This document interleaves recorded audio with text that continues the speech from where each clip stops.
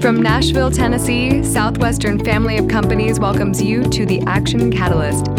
Each week, we share insights and inspiration from movers and shakers in the world of business. Our goal is to help you increase your self-discipline, overcome procrastination, and help you to take action on all the things that really matter.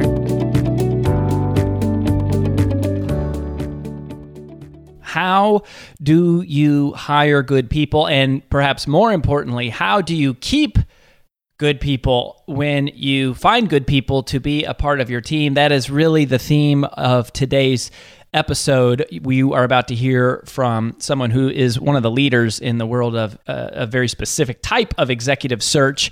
And it's always fascinating to me to talk to people that are in search, because they're constantly, every day they're living in the world of people transitioning jobs. And so they know a lot about why people are leaving and why they stay and why they, what are the things that keep people loyal to companies. And so we're talking about culture. How do you create a healthy workplace culture that keeps good people and attracts good people? And it's just really, really awesome and it's valuable, right? If you're a leader of any kind, it's all about people. And I think, what is leadership other than the art of creating amazing environments for other people and, places where people can thrive and they can grow and they can love what they are doing. So it's a fantastic episode. After the interview, one of the things that I did was I went back and I thought about these. How does Southwestern Consulting specifically, how do we apply some of these things to our interview process and our selection process? And I list out for you these sort of 7 tests that candidates have to pass before they can join our team and become a part of our specific movement. And these have been developed through a variety of different places and ways over the years and influenced by a number of our team members and our corporate philosophies, et cetera. But anyways, this is sort of where we have landed, these sort of 7 checkpoints that I think people have to unconsciously clear. They're like, gates that they have to pass before they ever get a chance to join our team. And so I thought it would be handy to share that list with you, maybe that you would get something about it or something out of it for yourself and for your team. If nothing else, you might find it sort of fascinating, interesting what other people are doing. So it's a great episode. Like everything, we hope it impacts your life and improves your life and improves your business. And we'll get started just after this new special message. This episode is sponsored by Southwestern Coaching. Southwestern Coaching has helped over 11,000 people increase their incomes by over 25% on average. As a successful salesperson, you know the importance of increasing your sales, but sometimes you might just need a little extra push and accountability to meet your goals and grow your business. Southwestern Coaching will help you increase your income through one-on-one sales and leadership coaching tailored specifically to your needs. Together, we will elevate sales. To schedule your free one-on-one business action planning session with a Southwestern coach, go to www.southwesternconsulting.com/action catalyst. My guest that we have for you today, I'm super excited about. I actually met this person as a vendor, not a vendor to Southwestern Consulting, but as a vendor from the church that I'm a part of. And this man, his business, his firm specializes in pastoral searches. So it's an executive search firm that specifically works with churches, many of the really large, well-known churches and small churches. But he's like the guy in the space, and his team. And Crosspoint went through a pastor transition a couple years ago. And so I got to meet William Vanderbloemen. And he was a pastor himself also. He was a senior pastor for First Presbyterian Church of Houston when he was just 31 years old. They had about 5,000 attendees, 1,500 kids. And his company, Vanderbloemen Search Group, wins all these crazy awards. They were like number 23 best search firm in the country, number 3 best, third best place to work in Houston. He writes for Forbes. He has a weekly column there. He's got a couple books that are out that were really on pastoral search. But so we've known each other for a while, and he's also got degrees from Wake Forest, a Princeton from Theological Seminary. I mean, just a total awesome guy, mover and shaker, man of faith in God. And I just really loved this guy the first time I met him. And his new book is just coming out, and it is a mainstream book. So it's not specifically, it's a secular book technically. It's called Culture Wins: The Roadmap to an Irresistible Workplace, which I love the title. And I love, again, that he's a practitioner. He's doing it, not just a teacher. And he's making a big difference in his team, in the whole spiritual community. And as a happy customer of his, it was a no-brainer when I found out that his literary agent is now the same as our literary agent, and they reached out to us. So William, welcome to the show. Wow. I hope people don't believe everything you just said. That was awesome. Great to be with you, man. Yeah. So, it's really unique because many of the people that come on the show, I mean, we have some of our clients come on the show. And so some of them are, we get to experience, they're clients of ours and we are clients of theirs, more at Southwestern Consulting. But a lot of the guests, the thought leaders and authors, I know them from sharing the stage or whatever, but it's very rare that I've experience what they do. And this was not through my affiliation with Southwestern Consulting, but just being a part of Crosspoint Church, going through the pastoral search, and you leading us through what is an uncertain time. Let's just say when you're looking for a new pastor, and you were incredible, your team was incredible. You helped us find a great pastor, and so the fact that you are writing a book about cultures and retention is just really great. So here's my first question. So in terms of creating an irresistible workplace, why do people leave? Like, if you have to boil it down, what causes people to leave? Sure. Well, so we did a whole lot of research for this book. We took time to say, hey, we've won a lot of awards for a great place to work. And that led people to say, can you write about this? Forbes asked us to write about this. And then we said, well, we can tell our story about how we built a culture. We actually had to reverse engineer it. We were like, how did we do that? And so we stepped back and we said, I guess we did this and this and this. We sort of intuitively fell into what we've got. But we said, what other books are out there? And so I went to look at what culture books are. There's a lot of good books. Amazon's got a good book out. Zappos has a good book out. Google has a good book out. The Ritz-Carlton has a good book out. But every one of those books was the story of that individual company and how they built a great workplace. So we said, let's not just tell our story.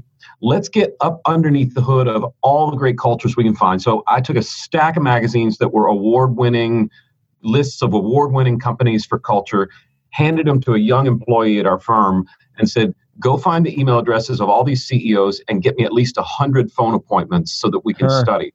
And they did. And what we uncovered were some best practices. So getting back to your question, what we also uncovered, there are lots of studies on the internet, which are all true if they're on the internet, right? Of course. And the baseline, like the most common answer to how many people in America like their job, the most common answer is 2 out of 3 Americans hate their job. Oh, man. Not modestly dislike, not, oh, I can't wait till hump day's over, or I need some more time off. Hate their job. It's sort of like, what in the world is causing that? And we found a few common answers. First of all, people don't leave jobs. They leave managers. So, turnover is usually a problem with management and not a problem with we don't have enough ping pong tables or whatever the thing is for culture. The second thing we found was people leave their job because they don't know what their job is. If people say, I don't know what I'm supposed to get done. And then the third thing we found is people leave their jobs because once they do know what they're supposed to get done, they aren't equipped with the tools or resources to actually go get it done. So, people sit around like, I don't know what success is. And then if it finally gets defined, I can't get there. And I don't like my manager, so I hate my job. Now, a fourth reason you're I think still a millennial. Can we count that? Does that work? I mean, technically I am a millennial, which sort of shocked me. I'm just under the mark by a couple of years. Right. So like 71% of our office is just right there at the mark or younger. And what I'm learning about millennials, because I'm not one, is and this fourth reason why people leave a job is if there's no why behind the what, I'm out. There's got to be a cause behind the what we're doing. The Simon Sinek talk that's been seen 18 bajillion times now, like start with why. That whole why behind the what is a big deal. And I think while that's the fourth place answer right now, I bet in 10 years it's number one, because that millennial generation is starting to dominate the workforce just by sheer numbers. So I think you're going to see an even bigger shift. So the answer to your question is people leave managers, not jobs. But I think within 10 years, it's going to be people will leave if you don't have a cause for what you're doing.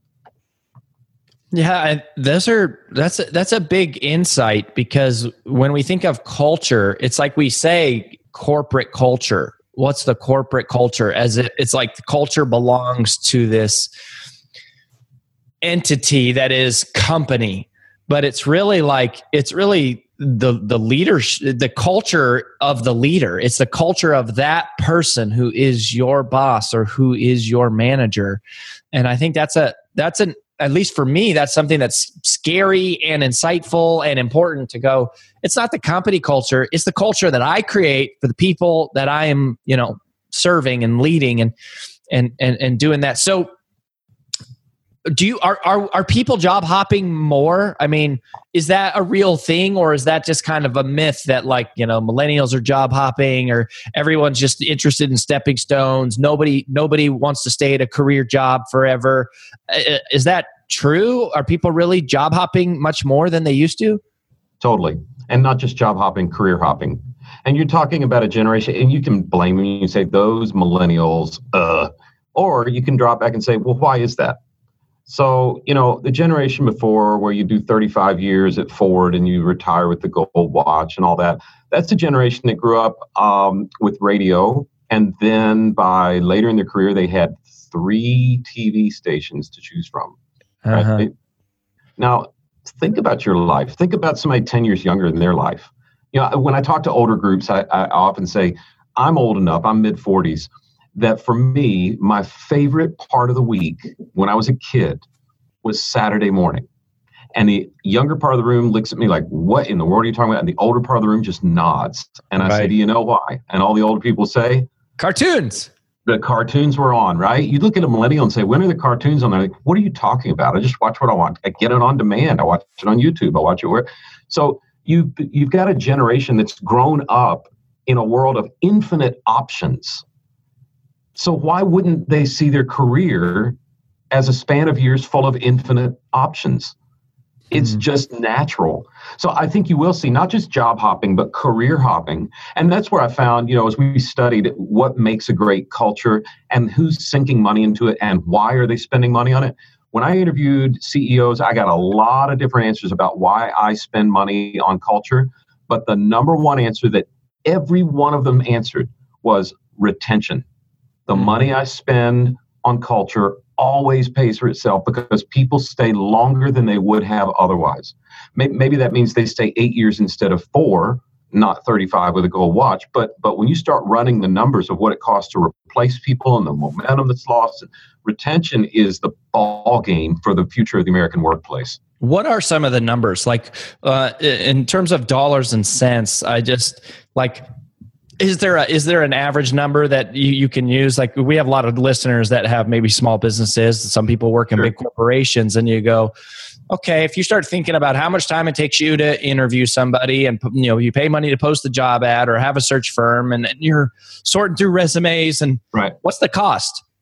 Well, you can justify anything you want. You can find a study on the internet that'll give you any number you want, but we try to read a whole lot and then boil it down to a transferable principle. And what we found is, just for round numbers' sake, $100,000 employee, which is a high-level employee, if they leave, and we'll not even factor in, is it a good leave or a bad leave? Is it $100,000 employee leaving will probably cost you $250,000. And that's hard and soft costs all wrapped together. And so it's going to happen. I mean, turnover happens, and turnover isn't always bad. You're in a fast growing organization. You've probably got people that were great when you had 40 employees, but when we got to 100, they couldn't hang, and that's not their fault. Different. But It's just different. It's a different company. But if you can mitigate the amount and frequency of turnover, especially unnecessary turnover, then your ROI goes up. I talked to one CEO of a software company. He's up in New York City, and they have a very particular software solution that they sell. There are 3 companies that all sell the same type of solution, right? And all 3 of them sell it at the same price. They sell to the same market. There's no product differentiation. And he's a $20 million company. And he said last year he spent roughly $2 million on culture. I'm like, what? Wow. Why in the world? He said, well, because my EBITDA was, his EBITDA was 60-some% higher than his competitors. I said, what do you mean your earnings is better than your competitor? You got the same price point, same solution. Did you do more sales? No, same revenue. He said, in our industry, we're notorious for churning through people. The average churn rate is about 38%. And I've got my churn rate down to 1.5%. So if you think, he said, I've got 200 people, 38% means 76 people would leave me normally every year. And my other 2 competitors, they lose 76 people every year. What are you going to charge me, William, to do 76 searches? What have I got to do to train 76 new employees? How much momentum do I lose and morale that drops when these people are walking out the door? I spend $2 million. People love working here. I fly my whole team to a big retreat. I spend money on things my competitors don't. My people stay. And the fact that they stay makes us more profitable, even though we're not charging 1 penny more and not selling 1 widget more. So what really makes them stay? I mean, you kind of said, why do people leave? Is it just the inverse of why they leave? Is that why they stay? Or is it different? I think a lot of it is the inverse. You get people who actually want to be at work. And I think when you say, the culture doesn't belong to a corporate entity, it belongs to a person. The companies that I studied that got serious about defining what their cultural values were started hiring around those cultural values. So that, and I put it this way, everybody's crazy. And if you haven't figured that out, then, you will. So it's not finding people who aren't crazy to work for you. It's finding people who are the same kind of crazy as you, that you enjoy being. And when you start hiring where you've got a tribe of people that are similar, well, then, yeah, you're going to have personality clashes because people are broken and that's just the way the world is. But at least you're in the same tribe and the manager is not insufferable. So frankly, most cultural problems are really a hiring problem. And I think that companies that have gotten it right, the ones that have gotten it right, frankly, are mostly newer companies because they've been able to build from the ground up. A company 2-3, generations deep or a couple hundred years old, the culture's pretty hard to turn on a dime. And if you've got a real problem, it takes a long, long time. But the other interesting thing about why people stay, you talk about millennials job hopping.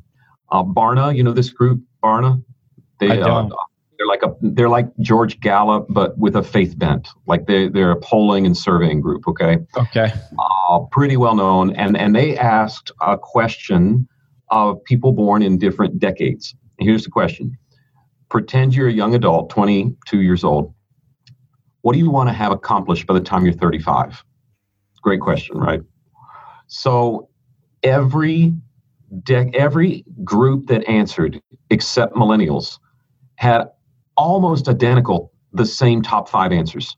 Here's what they wanted to get done. They wanted to, by the time they're 35, they want to get married, start a family, own a home, be on a secure job track, and have some financial peace. Okay?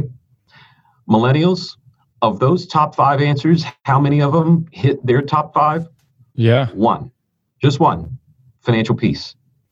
So what does that mean for the workplace and for culture? What that means is people aren't going to be dating on the job as much. That's right. It means that. It means you're hiring people who probably aren't near their family, probably don't have a family to go home to, probably haven't locked into a career yet, and probably see their workplace as the closest thing they're going to have to a family, right? Yeah. And so if you find a workplace that's just frankly hell-bent on building a culture where that family can feel like they're more connected than just their work and connected through a cause and connected through a cultural code, well, then people are going to stay. and they'll put up with highs and lows economically a lot better. And they'll put up with rising healthcare costs and all those things a lot better if this is my family. I don't have a wife and kids to go, this is it. And it's a cause I believe in and a well-defined culture. And the people here are somewhat like me in terms of belief and how we function. And the companies that I studied that got that right have very few turnover issues. Yeah, it is just fascinating to see the differences in what they want and the path, sort of the path, I guess, really that they are on. So, getting into the practical here a little bit as you go, okay, I think understanding the psychographic landscape of what is causing people to leave, what's causing them to stay, even at, sort of a generational trends and mindset is interesting. When you get down to the practical of how to keep people, okay, so how do we actually keep people? How do we create retention? Is it, it's like you hear about ping pong tables and you hear about working from home and flex schedule and results only work environment, and you hear about we bring in a yoga instructor and we have healthier food vending machines. Which of those things actually make a difference, and which of them are like, it's like a nice to have but not a must have? I think it all depends on what's the old advice. I forget which Greek philosopher it was. His best advice was know yourself. And I think if a company will take time to drop back and know themselves and then build all those bells and whistles around that, then that will make a difference. And here, so I'm guessing that a lot of your listeners have businesses that already have what they call core values. Okay, nearly every company you study, we have core values. But are they cultural values? And when you say cultural, you think what is a culture? And lots of definitions are out there. But one that I found that was great was from a Texas A&M professor. And if you know Texas A&M at all, you know that the student body there is the biggest culture in the world. They're weird, man. I don't know how they've ever lost a home football game. My son went there, and we weren't involved with this university ever before. He parachuted into the Corps of Cadets and graduated second in command. So whatever Kool-Aid they serve, he drank all of it. And he'll meet an Aggie from, 20, 30 years behind him, and all of a sudden they're doing secret handshakes and saying jokes and all these things. And that's culture. It's the traditions and symbols and behaviors that are passed along from one generation to the next without thinking about it. And if a company can get a hold of those customs and traditions and behaviors, and what is it that we do that's good, and then build the ping pong table and the vending machine and the yoga instructor, all that around that, well, then that is a win. And here's a really practical question to ask. If you're saying we do have core values, but they're not cultural values, they don't describe how we behave, they don't describe our customs, they just say things like excellence. I'm so tired of excellence being a core value. I want to find a company that says, mediocrity is really what we're after. Yeah. But like a cultural value is more how do we behave? It's the how we get our work done. And the question that a company can ask all of its employees to start the conversation is this. You can say, look, when we are functioning at our very, very best, what do we do as a team that's common to us, but uncommon to other teams we see around us? Because there's some quirkiness that you guys share when you're at your best. For us, it's like responding with almost dysfunctional speed. Like, don't you have a life? Why are you getting back to me so fast? Don't you have that's our deal. And it's been a signature for us. And we didn't even realize it. We went through this exercise. When we're functioning at our best, what do we do as a team that's common to us, that's uncommon to others? And long story short, through the process of building cultural values, we named it as ridiculous responsiveness. That's our deal. And, we interview for it. We do sneaky bad stuff during interviews to see if somebody's got the same dysfunction we do. If they're really ridiculously responsive, if they are, they're going to fit. If they're not, they're probably a great employee for somebody else. Yeah, I think that's cool. The idea of saying, hey, let's build it into our interview. Let's do that kind of a thing. So I do have one more question for you. Before we go, where should people go if they want to kind of learn about Culture Wins? And I love the subtitle, The Roadmap to an Irresistible Workplace. I really think that's clear and strong and something that we all should care about. So where would you point people? Well, first of all, I'd say it is a roadmap, and we've tried to take our story and lay it against best practices of other companies to say, here are some great ways to find your way down the road, but it's not a cookie cutter. Don't copy us. You need to do your own process. And hopefully that's what the book does. You can go to culturewins.org and find the book there. If you're really interested in other things about us, you can go to vanderbloemen.com and it just spell it just like that, Vanderbloemen. I'm kidding. It's clear and obvious and easy to spell, and there's a lot of vowels. Well, you know what? We bought probably 300 domain names when we started, and we hired an SEO consultant and said, which one of these? I don't want to name it after me. I don't need my name on a door. And he came back and he said, I got good news and bad news. I got the great website for you. You're not going to like it. So bad news. He said, we need to use your last name. Your last name is so screwed up that you can misspell it 200 different ways into Google and it'll feed back to you. So we just went with that. So misspell it however you want. Vanderbloemen, you'll find your way there, or culturewins.org. Smart. I like it. I'm going to spend the rest of my afternoon just trying creative ways to type your name to see if it works. And be like, hey, I found one for you. I got one. All right, William. So if somebody's out there listening, right, and they're going, okay, culture, yeah, I've heard about it, and maybe we could do a little bit and be a little more intentional around the traditions, symbols, and behaviors that we're passing on and rallying around. But it's a lot, right? It's like, okay, do I have to, do I have to get a painter and come paint our values on the wall? Do I have to change the way I pay people? Do I have to change the interview questions? What's the first thing that we do? The first step, like, okay, I want to do something significant to start moving in this direction. That's a great question. We tried to answer that while we were writing the book. There are really two layers to culture. The first thing you have to ask yourself is this a healthy place to work? If it's toxic, that's a whole different conversation than defining values. So to help people know, are we functioning well? We did some research and we found 8 key areas of health or toxicity, and we built an online assessment. So if people go to theculturetool.com, they'll find a free online assessment. They can have their whole team take the test.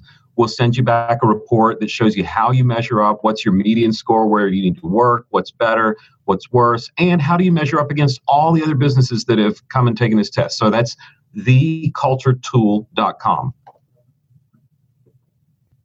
I love it. Well, we'll put links to both of those in the show notes. And again, just as a satisfied customer and a friend, really appreciate it. As a colleague, thank you for sharing this as an interesting perspective to have from somebody who has a full-time living of talking to people that are coming and going in and out of companies. So it's really, really fascinating. And thanks for the work that you do specifically with churches. I think that is an important space in the world and a very specific niche that you guys do a great job of filling. Thanks so much, man. Appreciate you having me on.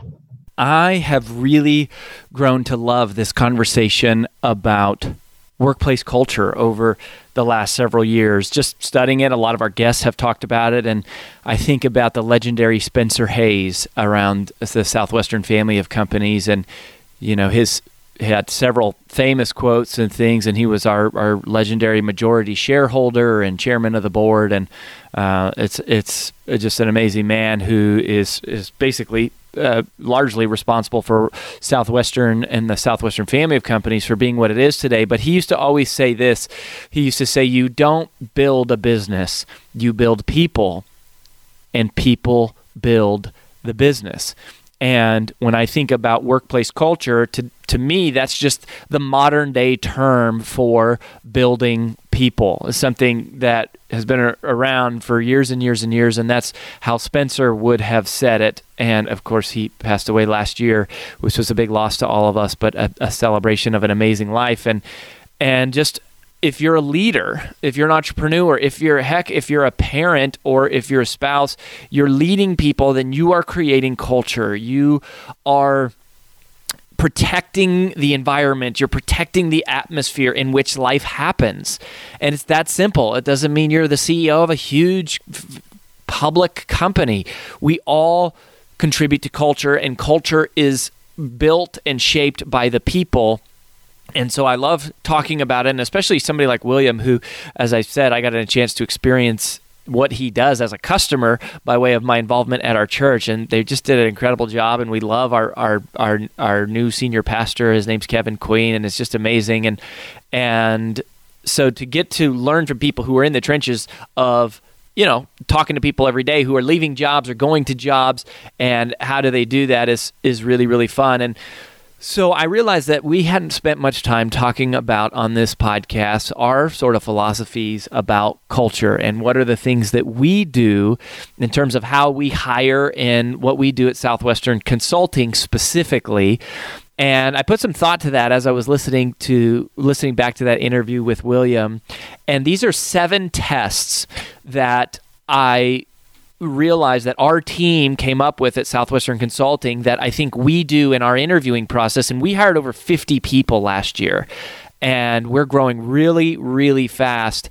And we don't really say these tests out loud, although there's elements of this that I think anyone on our team would go, oh yeah, we do that. But just kind of analyzing our own philosophies, I thought, gosh, this would be really actionable for you listening to think about these sort of 7 checkpoints that we run people through. So here they are. Here are 7 tests that we sort of put people through unofficially, but these are 7 checkpoints that somebody has to pass before they get invited into the Southwestern Consulting culture. And I didn't come up with these. This is what our team came up with over the years, and what we do and what Southwestern does. This is just a list that I'm sort of naming maybe for the first time, again, as we think through it. So here they are. So number 1 is the passion test. The passion test. Before somebody gets invited into our culture and to be a part of our team, they have to be passionate about what we do and why we do it. And of course, what we do is elevate sales. That's our tagline at Southwestern Consulting. We both help companies increase their revenues, but also elevate the perception by which sales is done. But why we do it is because of our mission is to help people achieve their goals in life. And when we're interviewing people, we know very clearly that is why we do what we do. And we are looking for people who are truly passionate about helping people achieve their goals in life, like truly, truly passionate about that. And so we look for them to light up, and that is the passion test. All of these tests, by the way, none of them are pen to paper tests. These are more like questions or checkpoints, I think, that we all kind of do subconsciously. And the first one is passion test. And frankly, we meet a lot of people who are passionate about helping people achieve their goals in life. We get a lot of applicants to join our team, and a lot of people want to be consultants or coaches or speakers or authors and do the kind of things we do. So we find a lot of people who pass that first one, but it's an important one. And some people don't pass it. So and as we run through this list of 7, as always, I want to encourage you to think about your culture, right? Your business, your life, your family. You don't get to choose always so much, but what are the ways that you could have these tests apply? So number 1 is the passion test. Number 2 is the practitioner test. And this is a huge one. If I had to say there was one that defines our team, is we believe in being practitioners first, and then teachers, speakers, consultants, coaches, trainers, authors, whatever, second. And that is a part of our values. When William was saying you want to find people who are the same kind of crazy as you, that is in our creed, is that we are practitioners first. And we love that. And because we teach sales, we take pride in being salespeople first and being active salespeople. We're not people who used to sell that are teaching what used to work 20 years ago. We're doing it every day. We're struggling the same way that our clients are struggling. We battle call reluctance and distraction and objections, modern day objections, because we're doing it actively. And it's probably the thing that our team holds most sacred and dear, and it's probably the single biggest litmus test of whether or not somebody gets invited to join our team, and that we look for in the interview process. To even apply to be one of our consultants or coaches, you have to have a minimum of 10 years of sales experience on a resume for us to even look at them joining our team. And the one exception we sometimes make is if people worked in the Southwestern Advantage work program that about 60% of us did. But even there, they have to have multiple years and they have to be a proven top performer, because we just drew a line in the sand and said, we are going to be practitioners. We're not going to be ivory tower types. We're going to be in the field. When clients hire us, they should expect us to be able to listen to a sales call, go on a sales call, and know a real world application what needs to change. So that's our practitioner test. So what's your practitioner test, right? What does that look like for you? Number 3 is the track record test. The track record test. When we're interviewing people, one of the things that we know, and Vince Lombardi said this, right, that winning is a habit. Winning is not a sometimes thing. Winning is an all the time thing. And so excellence is never an accident. Excellence is a habit. And because that is true, we know that history tends to repeat itself.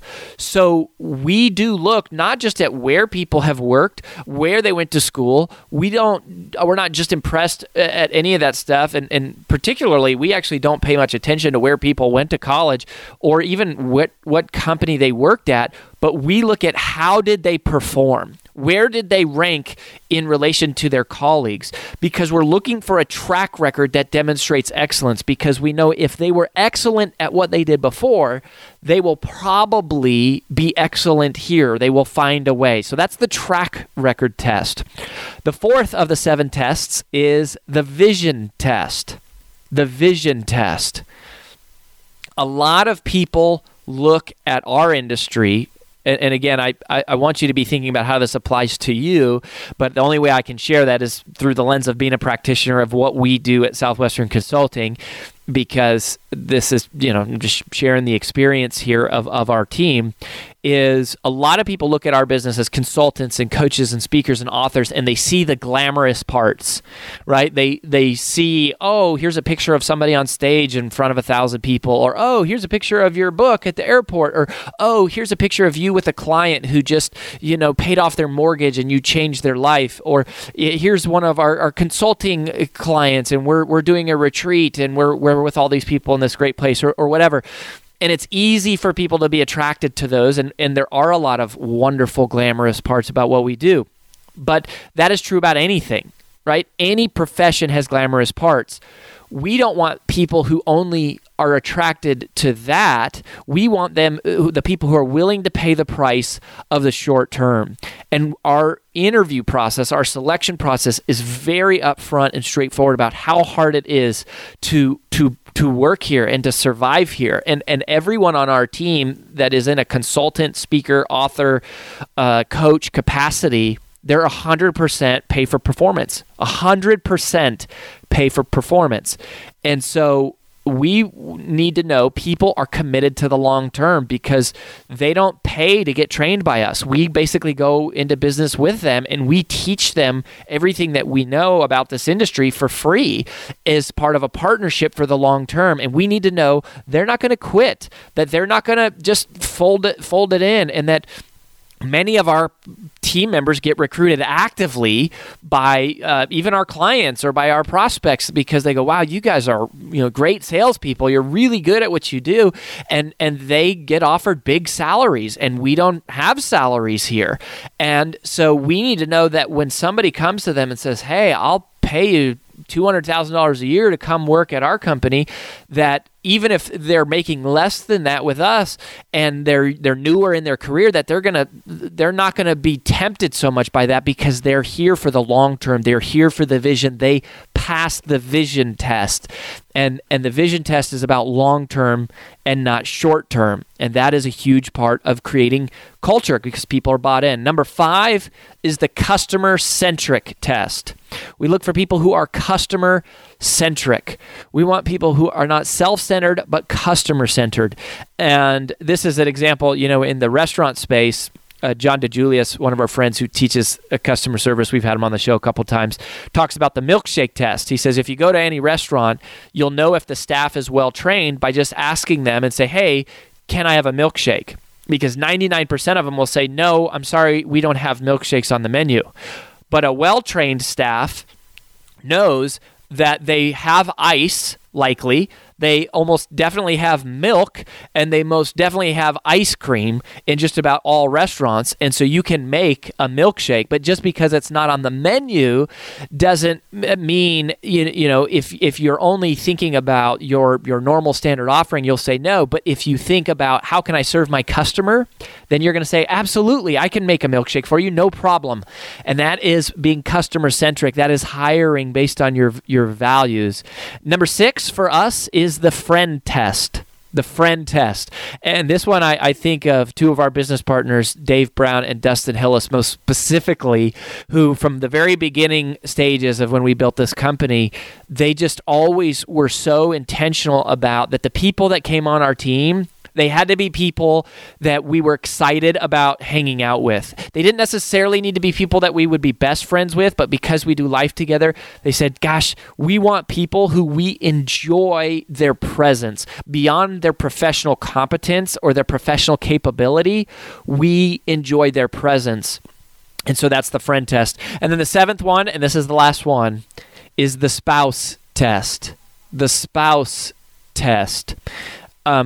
We are a family at Southwestern Consulting, and this is something that we picked up from Dave Ramsey and their crew, and it's a part of the EntreLeadership kind of practices. Is we do spousal interviews because what Dave says is you want to make sure they're not married to crazy, but for us what we do is we just want to know the person, and we want to make sure their spouse has the vision test, that their spouse is going to encourage them when they, the person on our team wants to quit and they're having a tough day, because the spouse and the marriage is such an important part of somebody's ability to perform. And so we just want to know them, and we want to know who they are, and we want to know their family. So those are the 7 tests that we use, I think, or 7 of the tests that we unofficially use when people apply to be a part of our team. And so maybe just think about, what are your tests? What are the things that you look for? And hopefully that will help you create an amazing culture. Well, that about wraps up the Action Catalyst podcast for this week. If you haven't yet, please log in to whatever your favorite medium is to listen to the show, and both rate this podcast and leave a comment, as that helps new prospective listeners determine if the show's really a good fit for them.